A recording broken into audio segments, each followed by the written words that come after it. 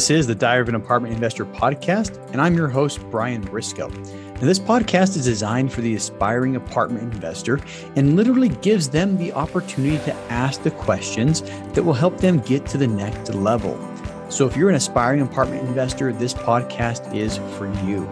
Now, this podcast is brought to you by the Tribe of Titans multifamily educational community. It's your one-stop shop for learning how to succeed at apartment investing. Welcome to the Diary of an Apartment Investor podcast. I'm your host, Brian Briscoe, and this is another one of our multifamily brief episodes. Basically, I want to start today with I think it's a Chinese proverb. I didn't look it up. I apologize. But what it says is the best time to plant a tree was 20 years ago. The second best time to plant a tree is now. And that's something that I think, it's a proverb because it stood the test of time. It was probably true 3,000 years ago, and it's true now. The best time to have planted a tree was 20 years ago, because if you planted a tree 20 years ago, you'd be able to enjoy what the tree produces, whether it's a shade tree or whether it's a fruit tree. But it takes that long for trees to grow and be useful. I think the same thing holds true with real estate. The best time to have bought or purchased real estate was 20 years ago. The second best time to purchase real estate is now. And today I want to talk about why I think 2023 is going to be a really good year to buy real estate. I mean, number one, the prices of real estate over the centuries, not just over the last 5 years or 10 years or 20 years, but over the centuries, the prices of real estate has consistently gone up. With inflation, it naturally goes up, but with different supply and demand factors, it's gone up a little bit faster than inflation, at least over the last 30 to 40 years. Lots of different things there, but there's some definite and obvious cycles in real estate and some short periods where real estate prices may actually lose ground. We saw that in 2008, 2009, which was kind of an anomaly. If you look over the last couple of centuries, there's never been that big and that pronounced of a real estate burst or real estate crash in the history. So that being an anomaly, there are still cycles. There are still times when real estate may be depressed, may not grow as fast, or may actually retract. But I don't think we're going to see anything nearly as drastic as what happened in 2008 and 2009 for hopefully not in my lifetime.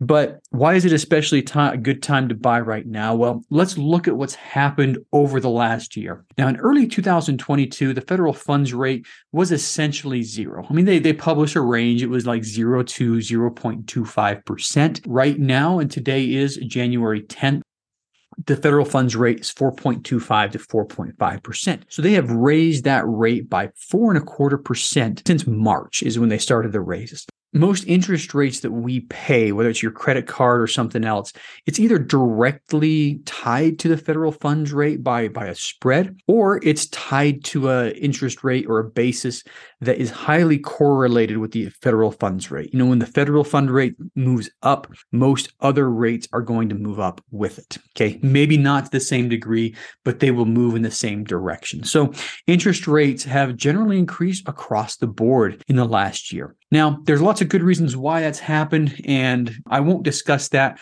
but I do want to discuss what that effect that's had on commercial real estate. When the Fed first raised rates, it did so by 0.5% in March of 2022. It didn't change very much. Interest rates went up a bit, pricing remained the same, and people were just like, okay, now instead of paying 3.25%, I'm going to pay 3.75 on my interest rates. Not a big deal for most people. But the Fed raised rates again in May by 0.25%, and then 0.75% in June, and another 0.75% in July. And at least for the first half of the year, nearly every commentator or pundit or news source or random talking head on CNN or MSNBC, whatever your favorite news channel is, they were predicting that the Fed would pivot. They didn't think that the Fed had the willpower to keep rates high at the expense of the economy. Most people thought the Fed would just use rhetoric and threaten future rate increases to try to move the markets. And maybe that was true. Maybe they had a plan to use rhetoric to have a more of an immediate effect. But the fact is they kept on raising rates. And I think with the expectation that the Fed was going to pivot, most pricing in the markets held pretty firm. I mean, some areas it did go down a little bit. Some buyers had a hard time meeting the prices that sellers expected, but for the most part, prices held strong through the first half of 2022. But as the Fed continued to raise rates again, and they raised it by 0.75 of a point in September and 0.75 of a point again in November, and an additional 0.5 percentage point in December, we've basically had 7 rate increases in a row for a total of 4.25%. And the Fed has signaled another rate increase when they meet at the end of the month. That should be published, I think, on February 1st. But they've also indicated that they're going to keep that federal funds rate around 5% for most of 2023. Now, people have started realizing, okay, the Fed was actually serious. Oh my goodness. And they're starting to actually believe now what the Fed has said they're going to do. So basically what's that turned into is it's turned into now it's having more of an impact on pricing on apartments. If it's harder to finance, buildings are harder to purchase. If financing is more expensive, it's going to either affect the investor returns or the purchase price or both. Okay. And in this case, I think there's a little bit of give on both sides of the fence. What do I expect in 2023? Well, if rates, and I'm assuming that the rates are going to stay, pretty close to that 5% mark, they're going to raise it again, like I said, in end of January is what they're telling us.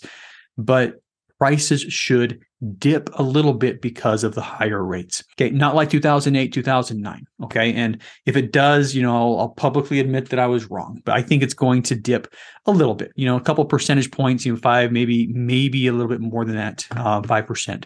The second thing to consider is there were a lot of property owners in the last 2 or 3 years that used bridge debt to fund property purchases. And I get it. I mean, it was really easy to qualify for bridge debt. Lenders were like bending over backwards and, routinely giving 80% of the purchase price, plus throwing in some money for renovations and all financed, And so a lot of people were jumping on these loans. And bridge loans are very short term, 2-year, 24-month term, 36-month term, and then you're done. You've got to refinance out or sell the property, but you're done with the loan. You have to pay off the loan. And a lot of these expiration dates are coming due, and owners are sitting with a choice between, refinancing out of a 3-year bridge loan into something. Well, their business plan was probably refinance out of the bridge loan and get into something permanent. But now the permanent debt is higher than their bridge debt was 3 years ago.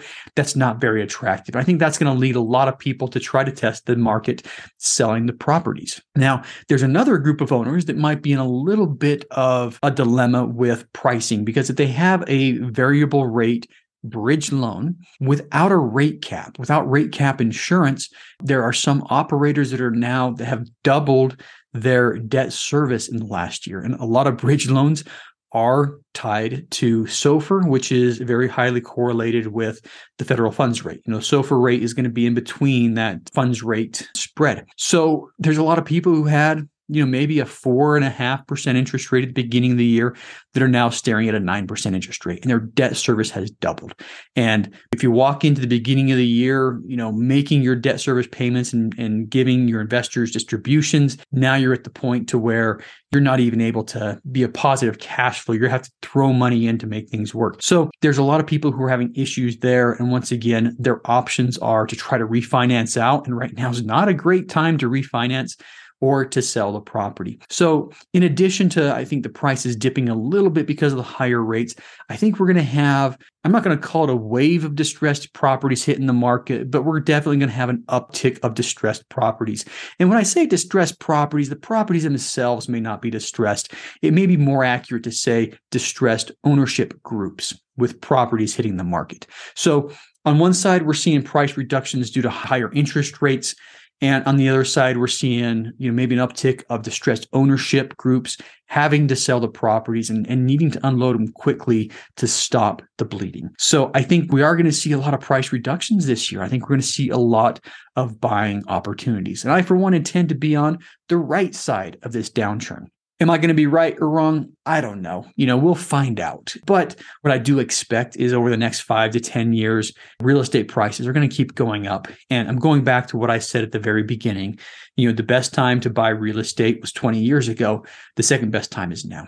Don't wait to buy real estate. Buy real estate and wait. Now, if you're a passive investor interested in joining me on my next opportunity, go to streamlinecapitalgroup.com/invest and fill out the form. You're going to be sent a link to get onto my calendar.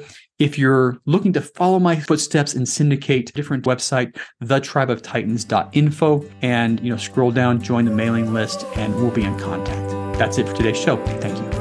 Thanks for listening to the Diary of an Apartment Investor podcast by the Tribe of Titans. If you're still listening, you obviously liked it, so go ahead and subscribe to the podcast, leave a 5-star rating and review if you haven't already, and then make sure to check out our YouTube channel, which incidentally has a ton of video content that you'll also enjoy and learn from.